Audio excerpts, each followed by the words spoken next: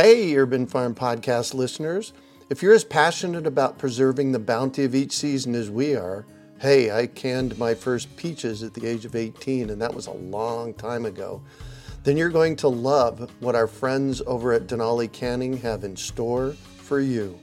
They're on a mission to spread the love and knowledge of food preservation, and they're inviting you to join the journey for free.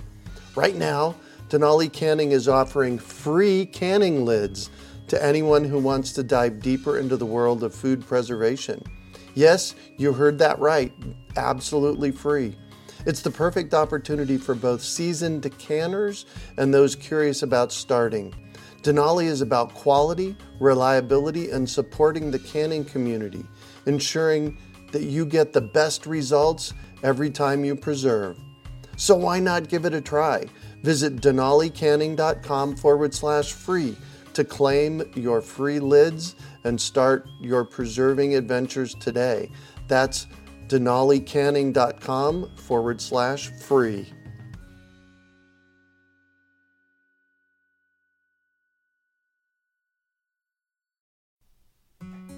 Do you want to save money at the grocery store, eat more organic, whole foods, cultivate food security, and feel more connected to the earth? If so, then growing your own food is a no-brainer. You wouldn't believe how many people come to me claiming that they can't grow their own food. They think they don't have enough space, that they're too busy, or that they simply don't have what it takes. Perhaps you've fallen for one of these gardening myths. If you think you can't grow food, or if you think the only food that you have access to is what you buy in the grocery store, I have a life-changing webinar that you need to see. It's free and will help you unearth your inner gardener. I've helped thousands of people just like you learn to grow their own food, and I'm speaking from my own experience when I say that with the right knowledge in place, there is no such thing as a black thumb. With this webinar, you can begin making your garden dreams come true and start growing delicious, nutritious food for your family. Just text GARDEN to 44222 or go to iwanttogarden.com and you will receive our free webinar about the 7 key factors you need to know to grow your own food. Remember, that's GARDEN to 44222 or iwanttogarden.com. You're listening to the Urban Farm Podcast, your partner in the Grow Your Own Food revolution.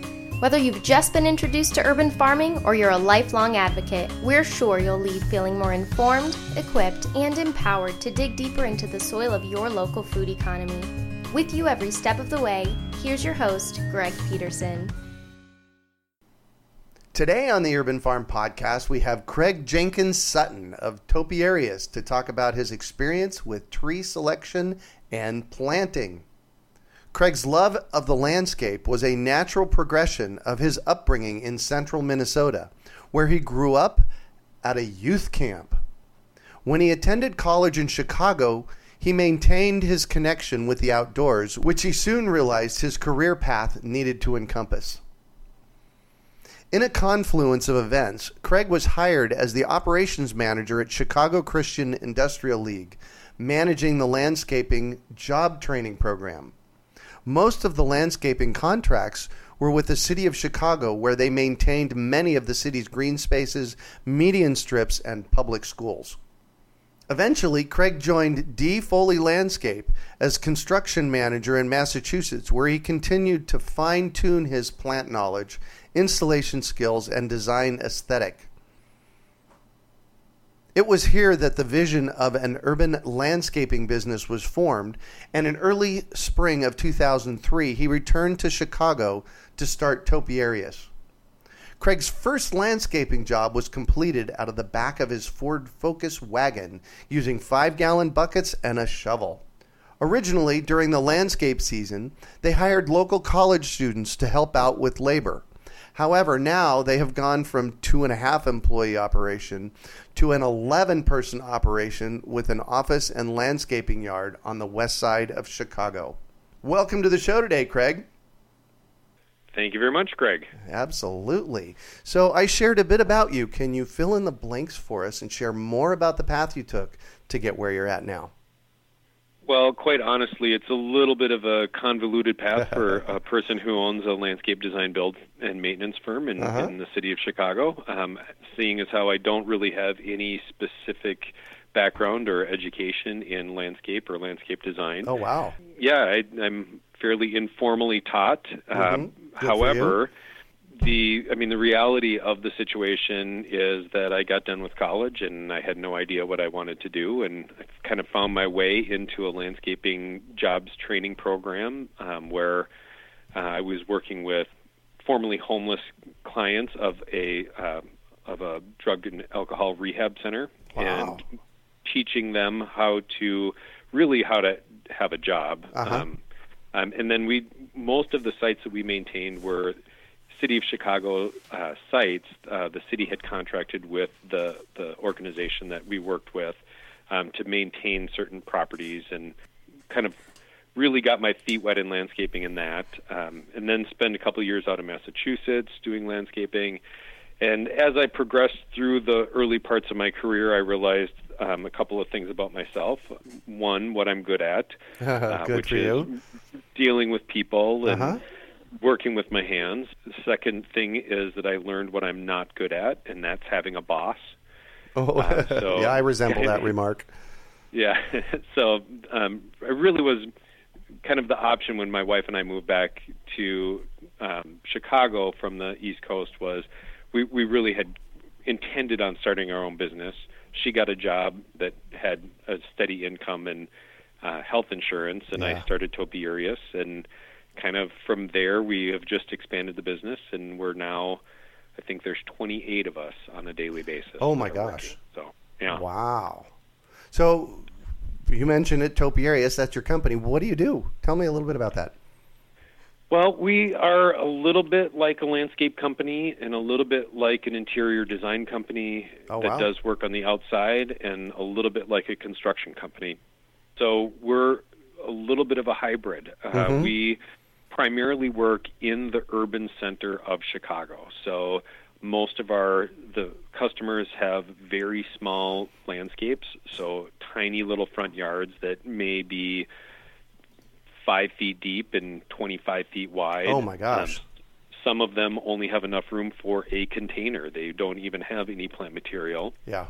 And then backyards range from, small little courtyards that, you walk out the door and you're in the garage in 3 steps, to 20-foot by 20-foot backyards where we have a little bit more space to do things. Right. And then actually probably the majority of our installation work at this point is done on roof decks, whether that's garage roof decks or roof decks on top of people's homes. And which is why we're a little bit like a construction company. We work in a totally built environment, and so we have to have crews that are capable of building things like high-end pergolas and containers, and doing the decking and all of that. So, yeah, we run 3 carpentry crews, 3 installation crews, and we have 4 maintenance and fine gardening crews.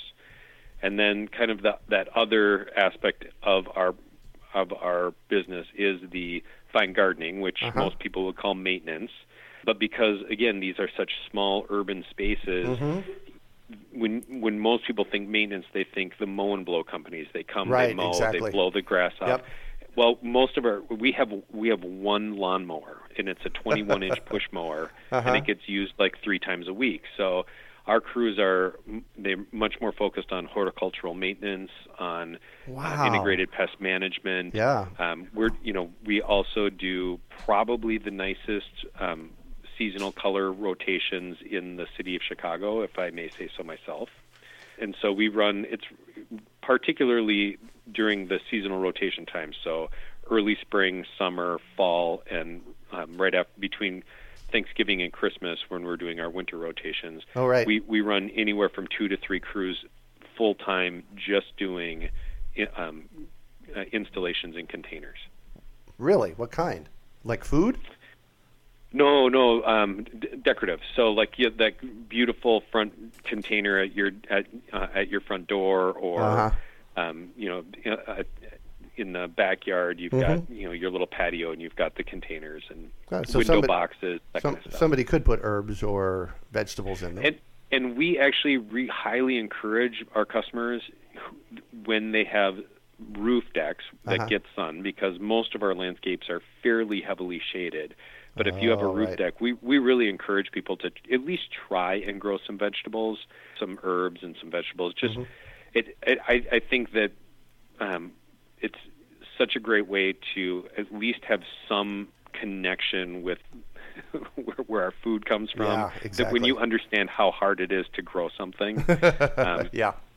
And then it's also great. A lot of our customers are parents and have kids, and it's a great activity that the kids can do. So. Absolutely, man. I'll tell you, I've seen this over and over and over again. If a young person grows something from a seed, man, they're going to eat it no matter what it is.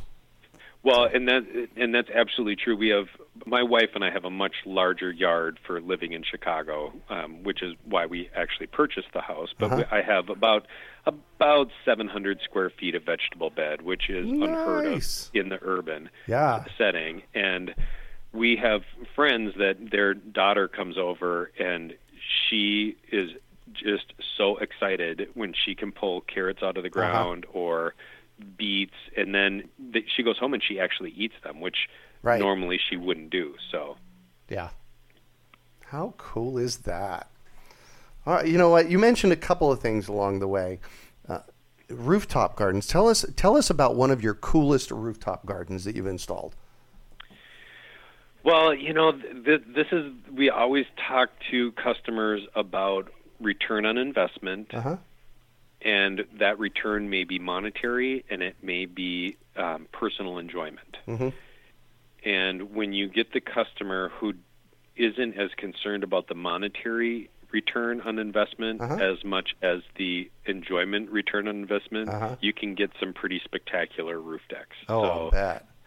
We had one customer on a couple of years ago. We started working with them, and they had a small deck off the back of their house, stairs going up to a garage roof deck, and then they have two other roof decks on the top of their home. Wow.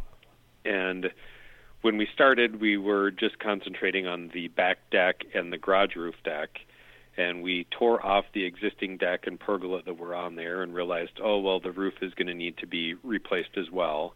So we got a roofer in there, and as they were pulling the old roof membrane off, all of the plywood decking was coming up with it. Yeah. And then not only that, but all of the joists were completely rotted as well. And so we ended up having to replace the entire roof system on that garage roof. But then from there, you can do whatever because you know exactly what's going on. So we had a huge pergola that has retractable shades, which we really encourage people in small spaces where you have one spot where you can sit outside and enjoy it. That's smaller. We encourage them to do a retractable shade because on a cooler day you may want the sun, and on hot days you want the shade. So it gives a little bit more function. And then they had heaters up there so that they could extend the season. We had e-paste screen walls to give some privacy from alley neighbors. Oh, nice, right? And they had a piece of artwork that we just incorporated into the space. The decking was all done on a porcelain paver pedestal system, so there's no wood framing or anything. It's all these plastic adjustable pedestals. Oh, interesting. Which it's great because if you ever have an issue with the roof, you can just move those tiles away, patch the roof, put them all back, unlike a typical deck, which you would basically have to destroy the deck to do that. Yeah. And then just kind of a fairly limited palette of plant material. They have a couple of containers for annuals, and then really the rest of the plantings is boxwood on that deck just because there's like 30 plants that work well on roof decks, and they wanted clean, simple, and easy, and boxwood made the most sense. Well, but then you've got all of these crazy things where you're trying to provide an enormous amount of different functions. So you've got outdoor kitchen, you've got dining, you've got seating, you've got the wine bar. Like you have to, on these small spaces, you've got to incorporate so many different things into these little spaces. So. Yeah. Wow. Cool. We need somebody like you here in Phoenix. You should come and visit and we should talk, right? Another thing you mentioned that I wanted to kind of bring up, it's you used an acronym, IPM. IPM, yes. Please tell us what that means and give us some context around it. Okay, so IPM, Integrated Pest Management. I do not like to use chemical controls unless absolutely necessary, and there are times when I do believe it is appropriate to use chemical controls, but my preference is to not. Yeah. And so the Integrated Pest Management is our crews, when they're on site, spend a lot of time just looking at the plants, picking up leaves, turning them over, seeing what's there, noticing if there's any chew marks on plants, on leaves. I will often get emails, photos from our crews saying, hey, I've noticed this on this property. What is it? So it'll be anything from Japanese beetle to aphids, which can be a nightmare here in Chicago. So just that constant, looking for things that are out of the ordinary. Yeah. What could potentially be going on this property that if we catch it early, we can do something about it without having to do chemical controls. Yeah, exactly. If you catch the infestation early enough, can you manage it through pruning and getting rid of that material? Perfect. So you kind of alluded to a permaculture concept multiple times over our 10 minutes together so far. Are you familiar with permaculture? Have you done a permaculture design course? I am familiar with permaculture, but I have not done any permaculture design courses, or I've never even really been in a permaculture garden. Got it. But it is definitely, there are things in the small amount that I've learned that you're integrating they make a lot of sense. Oh, but just, yeah. It's common sense things that you can do in your landscape to make sure that it's as productive, either in terms of generating food or productive in terms of creating a beautiful space. Exactly. Well, I like to call permaculture the art and science of working with nature. And one of the first premise that I always talk about when I'm speaking of permaculture is observation. And you've mentioned multiple times along the way how you're out there observing. One of the things was, you're observing for bugs. And another one, you observed in your life what you're good at and what you're not so good at, and you went with what you were good at. And even down to the basics of good design. Yeah. We really spend a lot of time talking with our customers about how they use the space. What are you going to be doing out here? So are you going to use it for play? Are you going to use it for eating? Are you going to use it just for lounging? Is there traffic flow that goes through here? I mean, all of these things. Is it viewed from inside? All of those things play a really important part. And if you don't take the time to learn what those things are, the design fails. Right. It's not going to be successful. Good job. I love this. You're looking at it from a very holistic perspective. And I'm so all about that. So great work. Well, if you haven't been trained, you've got to cling to something. So it's that patience and time, I think, is where. Yeah, there you go. So today we're here to talk about tree selection and planting. And, we live in the desert Southwest, so I'm in Phoenix, Arizona. And so there's a couple, so we're going to talk about trees and tree planting, but we need to also distinguish that trees planted in my yard are going to be done differently, and there's going to be different things to notice than trees planted in your yard, right? Absolutely, yes. Yeah, because in Chicago, you're going to be able to grow, as you mentioned earlier, before we started, pawpaws. We can't even touch those here. Not many people are brave enough to grow a pawpaw, but those who are rewarded generously with a delicious edible fruit. Are they hard to grow? Not particularly. They're just not.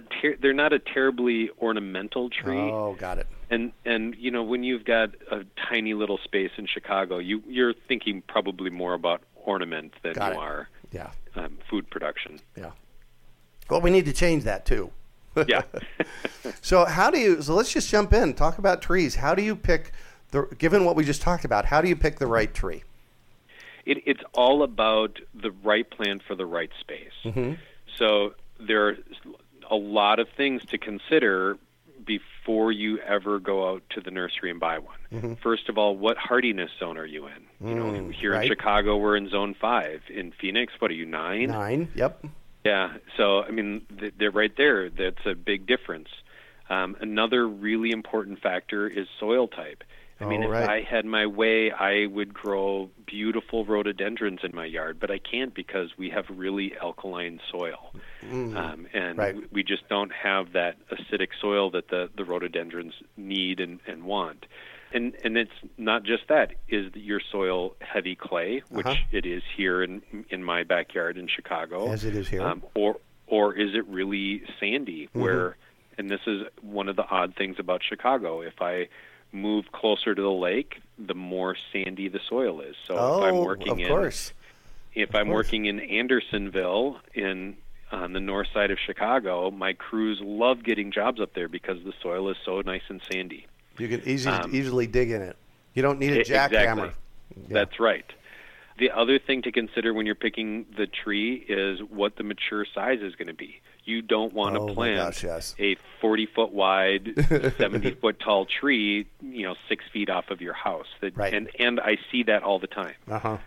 My neighbor has 2 blue spruce that are planted way too close to his house, and they just are. It's egregious. What's the problem with that? Well, first of all, it makes his house completely out of scale. So he's got these ginormous blue spruce that are probably 60 feet tall, and his house is only 20 feet tall.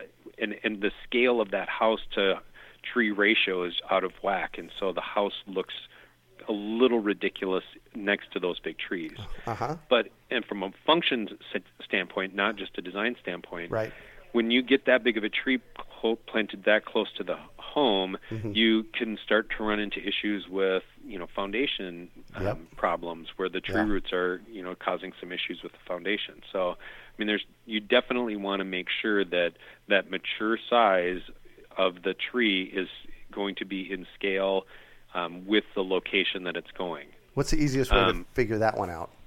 Well, there's multiple ways. The internet is always great.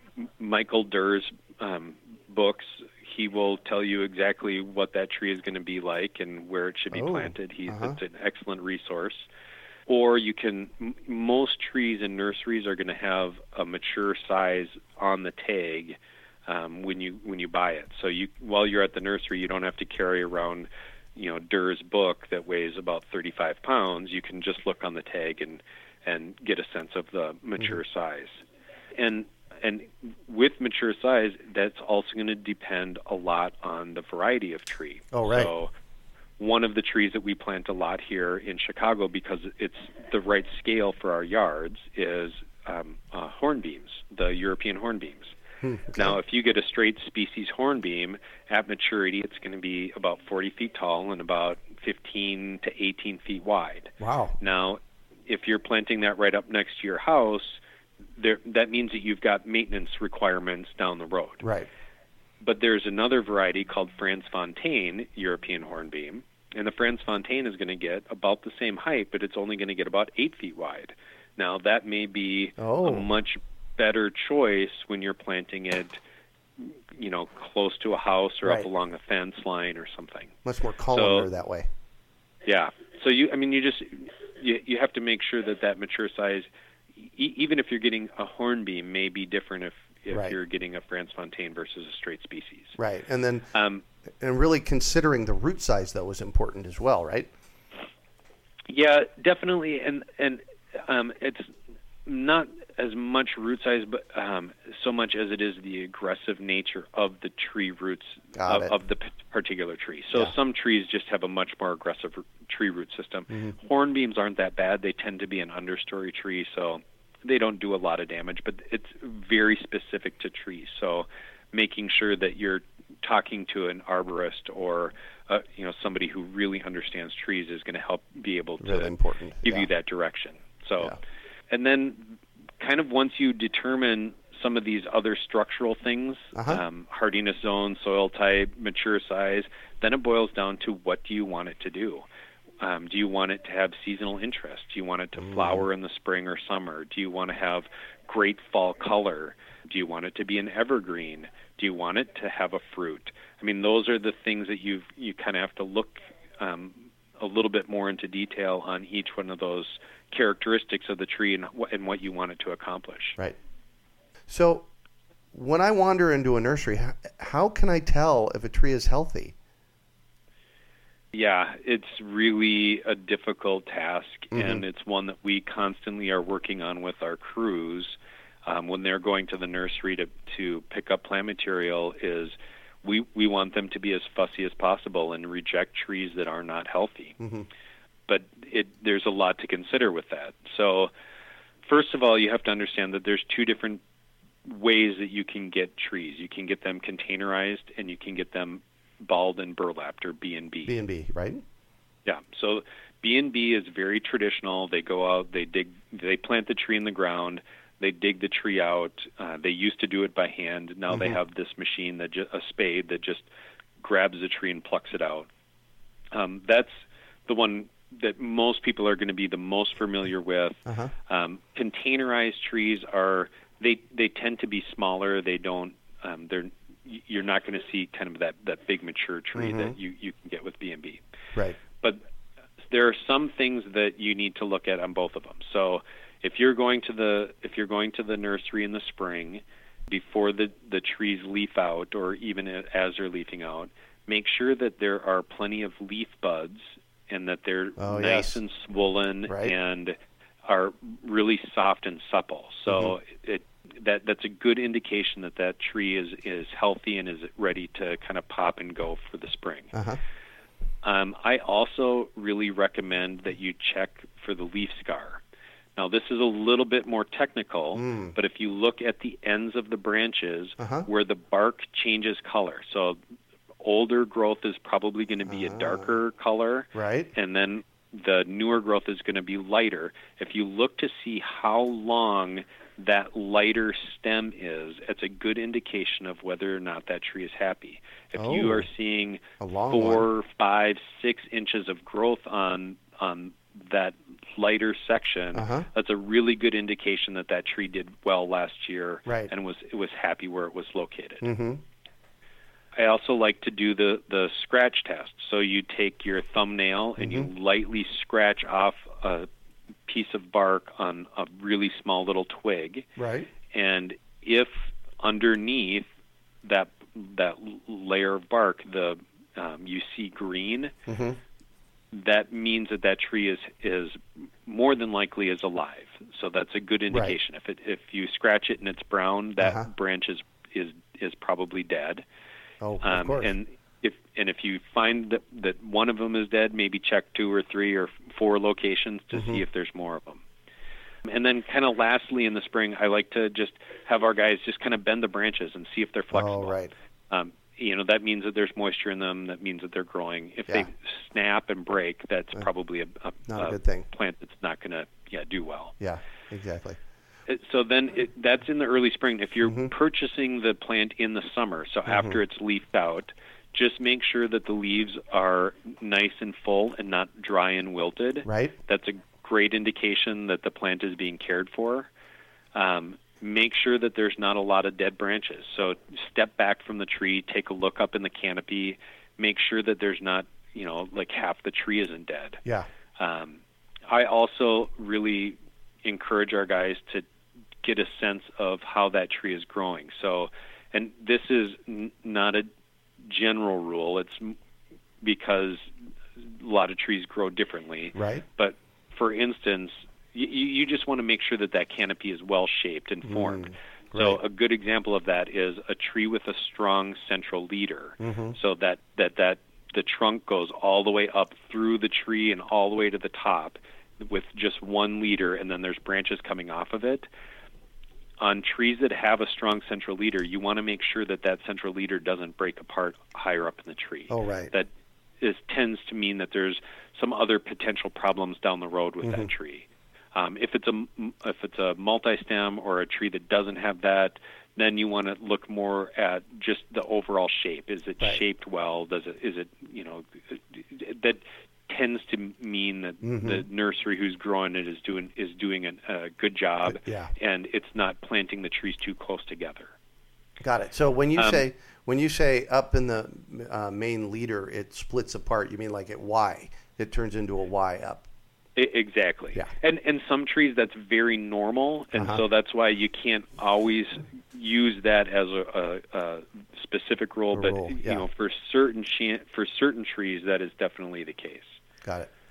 I also in the summer really like to get down and make sure if it's a B&B tree, I try and pull the burlap away a little bit, and I get my fingers in there to see if the soil is moist. If it's not, that's a problem. If it's containerized, it's a little bit easier to tell if that you can kind of see if it doesn't have quite enough soil or enough water. Yeah. A lot of times you'll see kind of separation on the edge along the container, and it'll just be dry. So what about it getting root bound? I've heard that before. Good. Okay, yeah, and that is kind of the next phase of checking the plants. So for trees that are in containers, it's hard to get a sense for that. Most of the time, you can't just pull the tree out of the container, or you can't cut the container, but you can look if the size of the tree is significantly larger than the container that it's in. It may be a little suspect. It doesn't necessarily mean that it's not going to be a healthy tree, but you may want to be a little bit more careful about it. If you can, sometimes you're able to do this. If you're able to pull the plastic away a little bit, you can kind of see, you'll be able to see the edge of the root ball. If there are a lot of roots kind of around that edge, that is probably a good indication that the tree is a little bit more root bound, and you may want to avoid it. And then when in the same thing, you want to look for the root flare. So that's classic look where as you follow the tree down, right before it goes in the ground, it should flare out from the trunk. And if you don't see that flare, you know that tree, as it's been planted in the containers, the liners have probably, every time that they move it from one smaller container to a bigger container, it goes a little bit deeper and they cover more of that root flare, and then it goes a little bit deeper and cover. So you want to make sure that you see that root flare.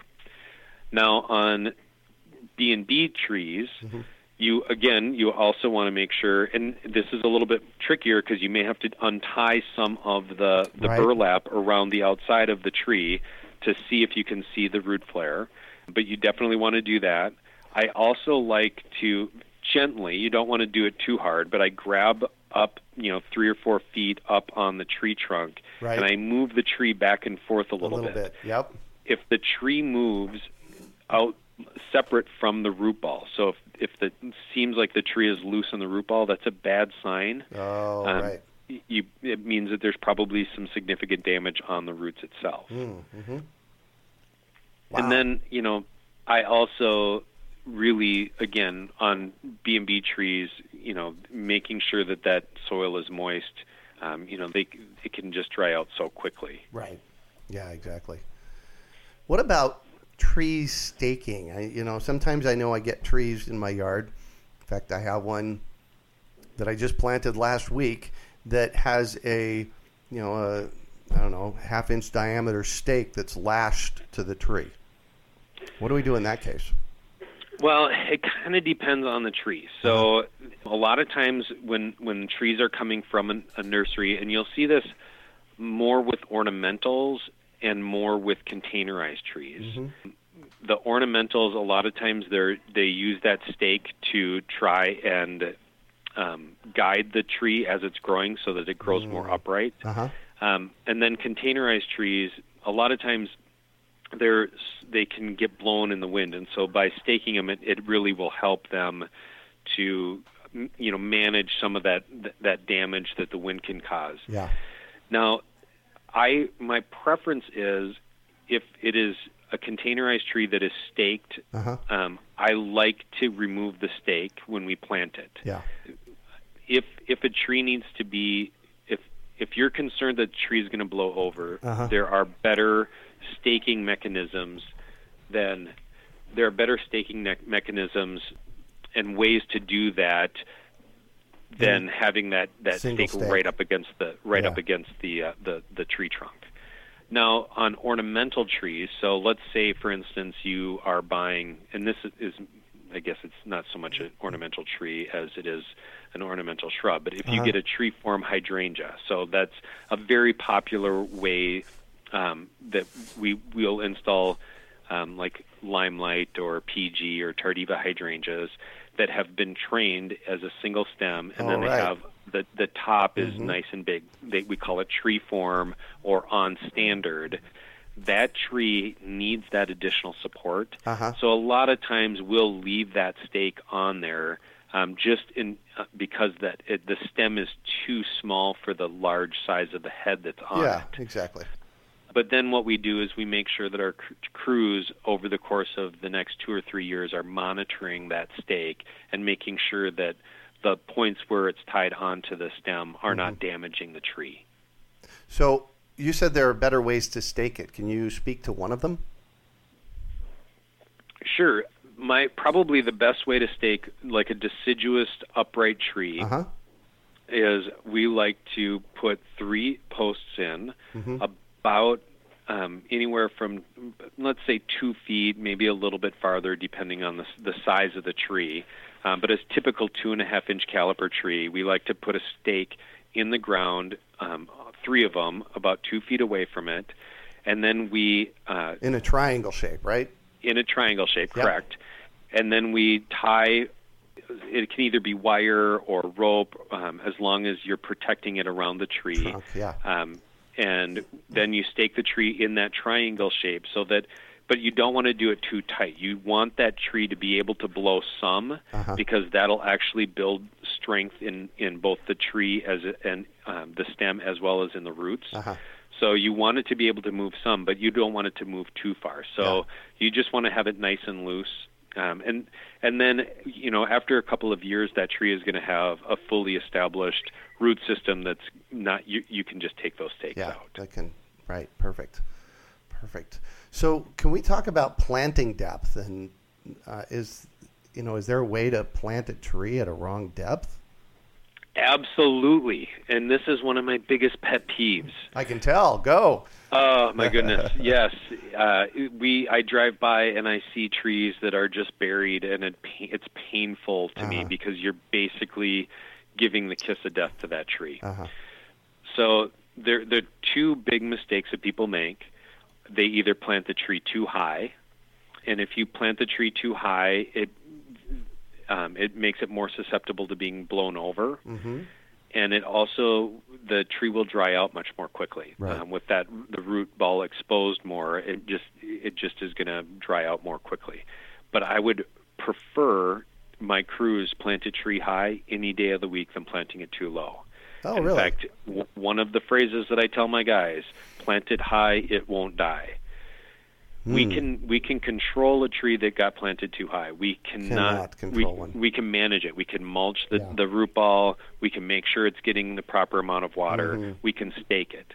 But if that tree gets planted too low, there's not a whole lot that you can do to save that tree over time. Yeah, so I mean, kind of the biggest thing, and I mentioned this earlier, is the root flare. If you cannot see that root flare, if the tree goes directly, it's nice and straight all the way right into the ground. If there's no flare out at the bottom, that means that tree is planted too deeply. And kind of the biggest problem with this is that the tree will compensate. The trees need oxygen. They need easy access to moisture. They want to have these feeder roots at the surface. And so a tree is going to compensate by sending out secondary root growth that grows up from the root ball straight up towards the surface. This takes additional stored energy away from proper root development because it's being forced to do this, which it doesn't want to. And then the other problem that this causes is over time, and I'm talking 5, 10, 15 years, these roots are going to continue to grow. And when you have that big of a mass of roots around a tree trunk, it's going to girdle that trunk. Oh, yes. And I have seen 30-foot-tall trees that have had girdled trunks that have blown over in 20-mile-an-hour winds. Yeah. So say more about girdled. What's that mean? So the tree roots will get into this habit, and you see it mostly. Well, there's quite a few different times that you'll see it. Yeah. So, you see it in containerized trees. So that the tree roots will go out to the edge of the container. They can't go anywhere else. So they turn and they start going around the tree. In circles, yeah. And that's what the girdled tree is, when those roots go around in a circle instead of straight out. So containerized trees, you can manage that when you plant it. You can loosen up those roots. Yep. You can, if they won't loosen up just with your fingers, I've even taken a pruning saw and pruned, made vertical slices. But when you plant a tree too low, it's very hard to control those girdling roots because you're forcing that tree to grow girdling roots. Yeah. Another time that I've seen it. Girdling roots is when people always think, oh, well, I've got to amend the soil. I want to amend the soil. So they'll dig the hole, they put the tree in it, and they have heavy clay soil. And then they put all this beautiful compost around that tree, and it's super easy for the roots to grow in it. And those tree roots are going to go right through that compost. They're going to hit that heavy clay, and they're going to be like, why would I go in the clay? I've got all this nice compost.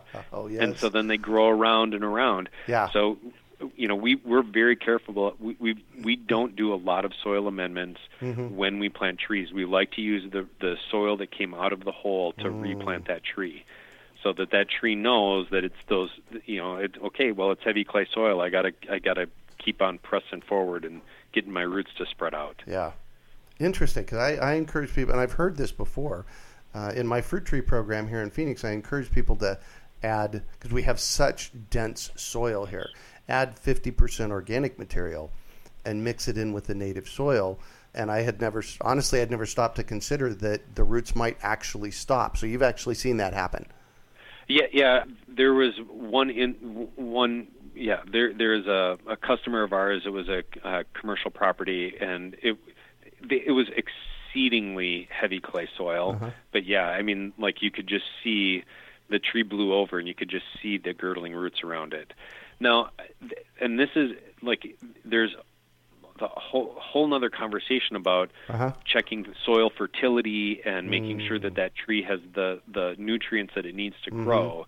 So, I mean, you can't, if you don't have any nutrients in your soil, which, how much of Chicago doesn't. I mean, so like there is a balance to be made with that.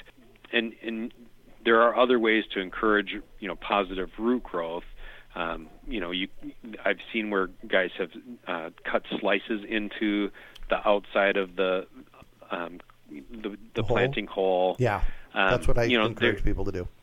Yeah, and I've also seen where arborist has, where they've found that a tree is doing some girdling, they'll take an auger, like a small diameter auger, like a bulb planting size, and they'll drill holes out, radiating out from the tree to just encourage a little bit more aeration and get those tree roots to grow out. Yeah, nice. So it takes but now we're really talking some complicated arboriculture here, though. Yeah.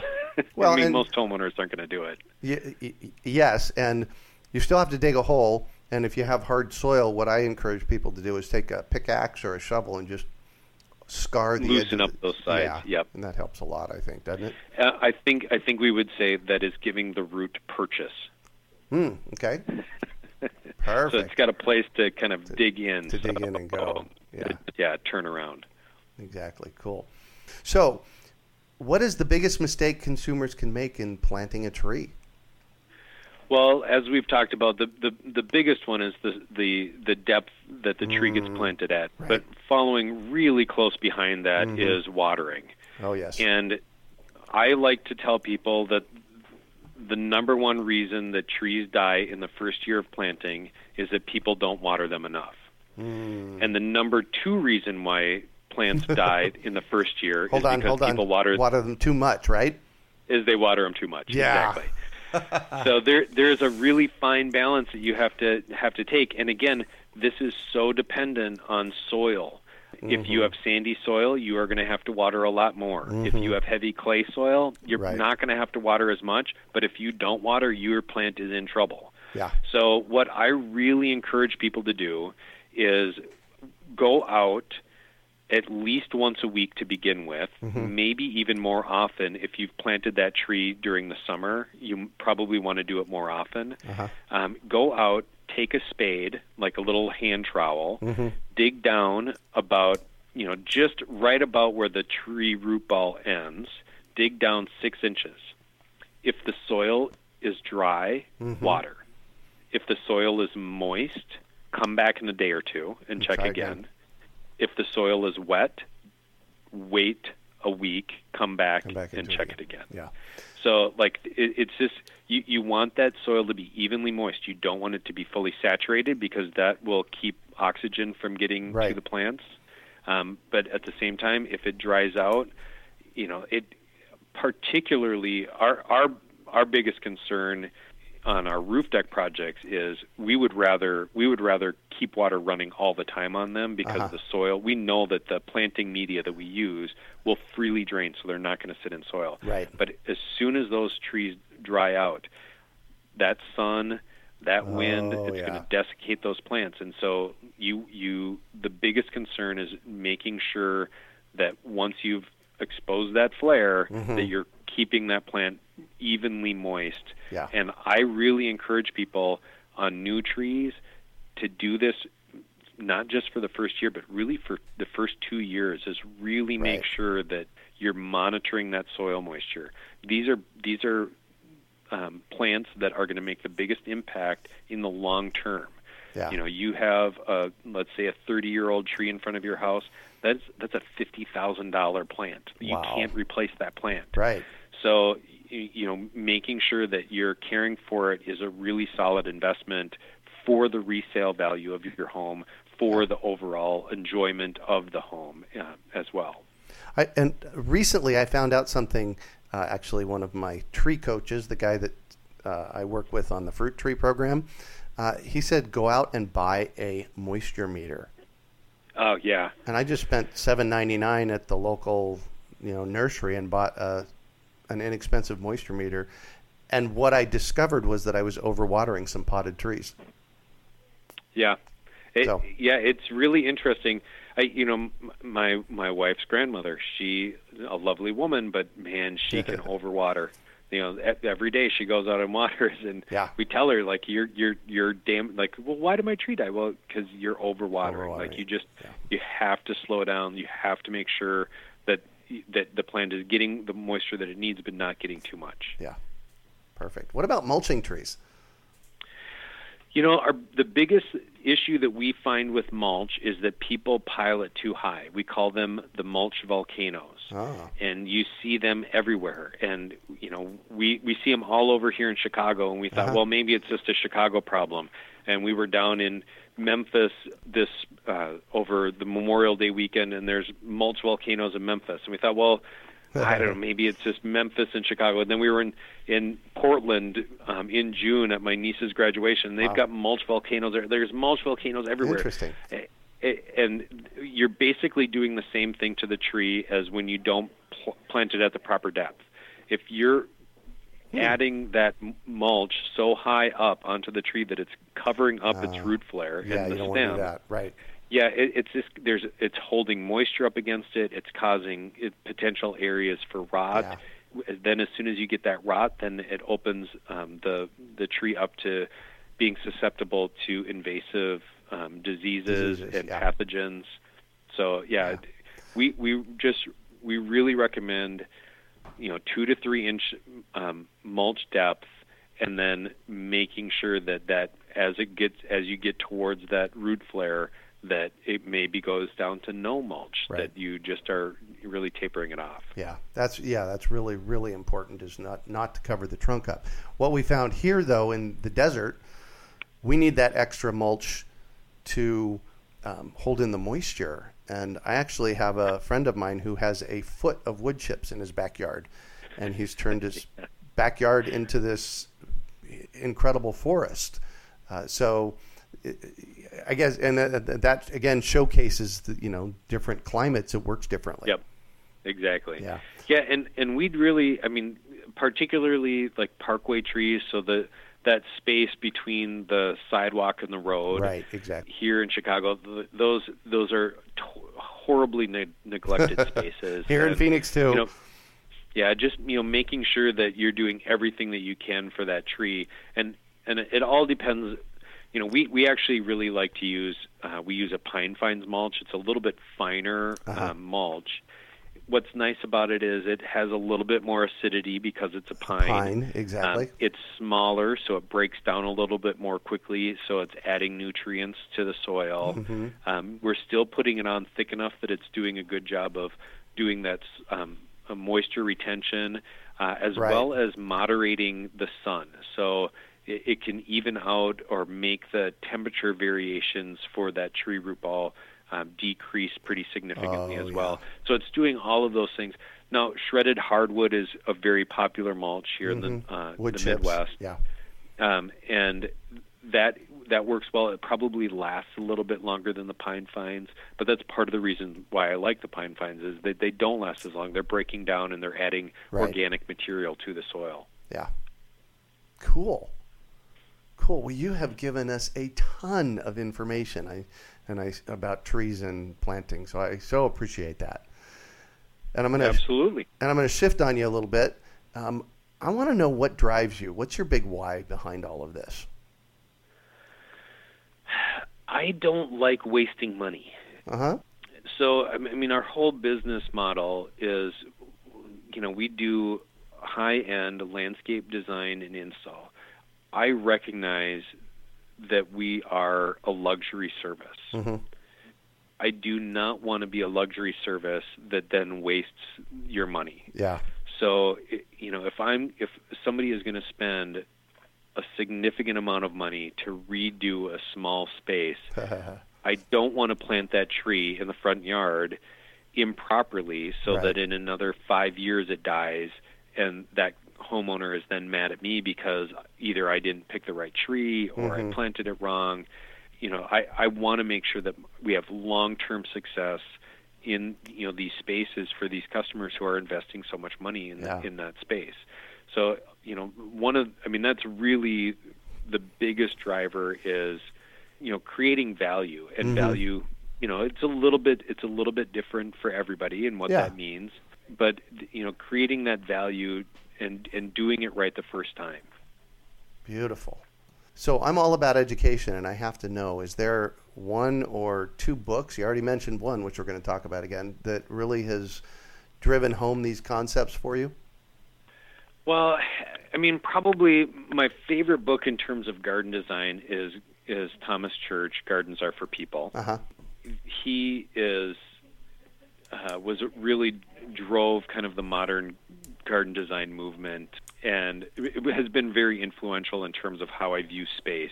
He has this great quote, and I may not get this exactly right, but I take this to heart in every space that we work in, because we work in such an urban and human-made space. I think of this quote on every single project. It is a little unfair to attempt to prove that nature has crept slyly over the fence and done the job for you. And the thing I love about that is it's this notion of honesty in design. Mm-hmm. And that really kind of guides. It's different when you have acres of space and you can create that babbling brook through the property.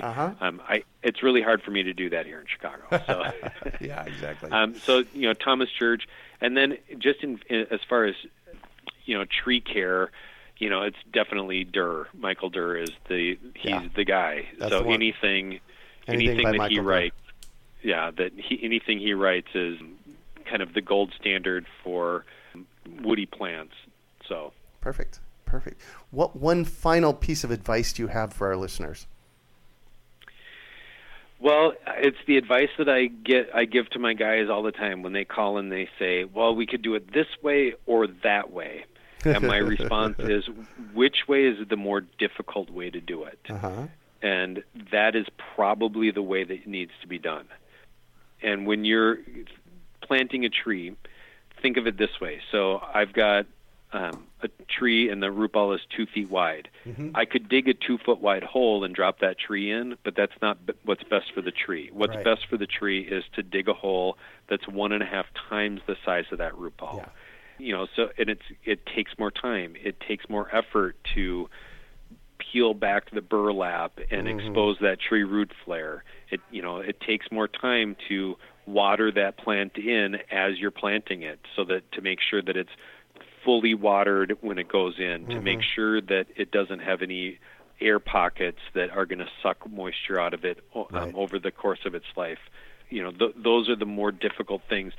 So in terms of for homeowners is a lot of times it's very easy to just hire the lowest cost provider to come and do tree care. Or it's easiest to go to the big box store. And I'm not saying that you can't get trees at big box stores, but it's much more difficult to choose the right tree, the healthy tree at the big box store than it is if you're going to a garden center where they have a trained staff that's going to help you with selection, both of variety as well as this maple tree versus that maple tree. Why is this one a better tree for you? Yeah. Well, interestingly, one of the things that I have found over and over and over again here in Phoenix is that the big box stores will sell you a tree no matter what, whether it's, and I deal in fruit trees, no matter whether it's going to produce fruit here or not. And so quite often my customers come to me afterwards and said, well, I planted this tree from, this big box store, and, it's not the kind that's ever going to make fruit here. So exactly. And that's and it's all about education. And I mean, you can have garden centers that don't have educated staff as well. Right. So it's consensus, and that's why I really advocate talking to botanical gardens and arboretums, talking to your local university extension office, talking to professionals, professional arborists or professional landscapers, getting a multitude of information, and then finding the consensus within that information. Perfect. Well, thank you so much for joining us on the show and sharing your experience with us today, Craig. It has been a treat chatting with you. Well, thank you very much as well. Absolutely. So how can our listeners get a hold of you? Well, the easiest way is on our website. It's topiarius.com. And would you like me to spell that? Yeah, let's spell that for everybody. It's topiarius.com. And then from there, they'll have you links for our Facebook page and our Twitter and our Instagram and all of that. Perfect. Well, that's it for today. Thanks for joining us on the Urban Farm Podcast. Do you want to save money at the grocery store, eat more organic, whole foods, cultivate food security, and feel more connected to the earth? If so, then growing your own food is a no-brainer. You wouldn't believe how many people come to me claiming that they can't grow their own food. They think they don't have enough space, that they're too busy, or that they simply don't have what it takes. Perhaps you've fallen for one of these gardening myths. If you think you can't grow food, or if you think the only food that you have access to is what you buy in the grocery store, I have a life-changing webinar that you need to see. It's free and will help you unearth your inner gardener. I've helped thousands of people just like you learn to grow their own food, and I'm speaking from my own experience when I say that with the right knowledge in place, there is no such thing as a black thumb. With this webinar, you can begin making your garden dreams come true and start growing delicious, nutritious food for your family. Just text GARDEN to 44222 or go to iwanttogarden.com and you will receive our free webinar about the 7 key factors you need to know to grow your own food. Remember, that's GARDEN to 44222 or iwanttogarden.com. We hope you enjoyed today's episode of the Urban Farm Podcast. Remember to listen 3 days a week for tips, advice, and resources to help you on your journey with urban farming. You can find us on the web at urbanfarm.org or send us an email to podcast@urbanfarm.org. In the words of Vincent van Gogh, great things are done by a series of small things brought together. Be encouraged that with each lesson learned and skill developed, you are one step closer in the direction of your dreams. Hey, Urban Farm Podcast listeners. If you're as passionate about preserving the bounty of each season as we are, hey, I canned my first peaches at the age of 18, and that was a long time ago, then you're going to love what our friends over at Denali Canning have in store for you. They're on a mission to spread the love and knowledge of food preservation, and they're inviting you to join the journey for free. Right now, Denali Canning is offering free canning lids to anyone who wants to dive deeper into the world of food preservation. Yes, you heard that right, absolutely free. It's the perfect opportunity for both seasoned canners and those curious about starting. Denali is about quality, reliability, and supporting the canning community, ensuring that you get the best results every time you preserve. So why not give it a try? Visit denalicanning.com/free to claim your free lids and start your preserving adventures today. That's denalicanning.com/free.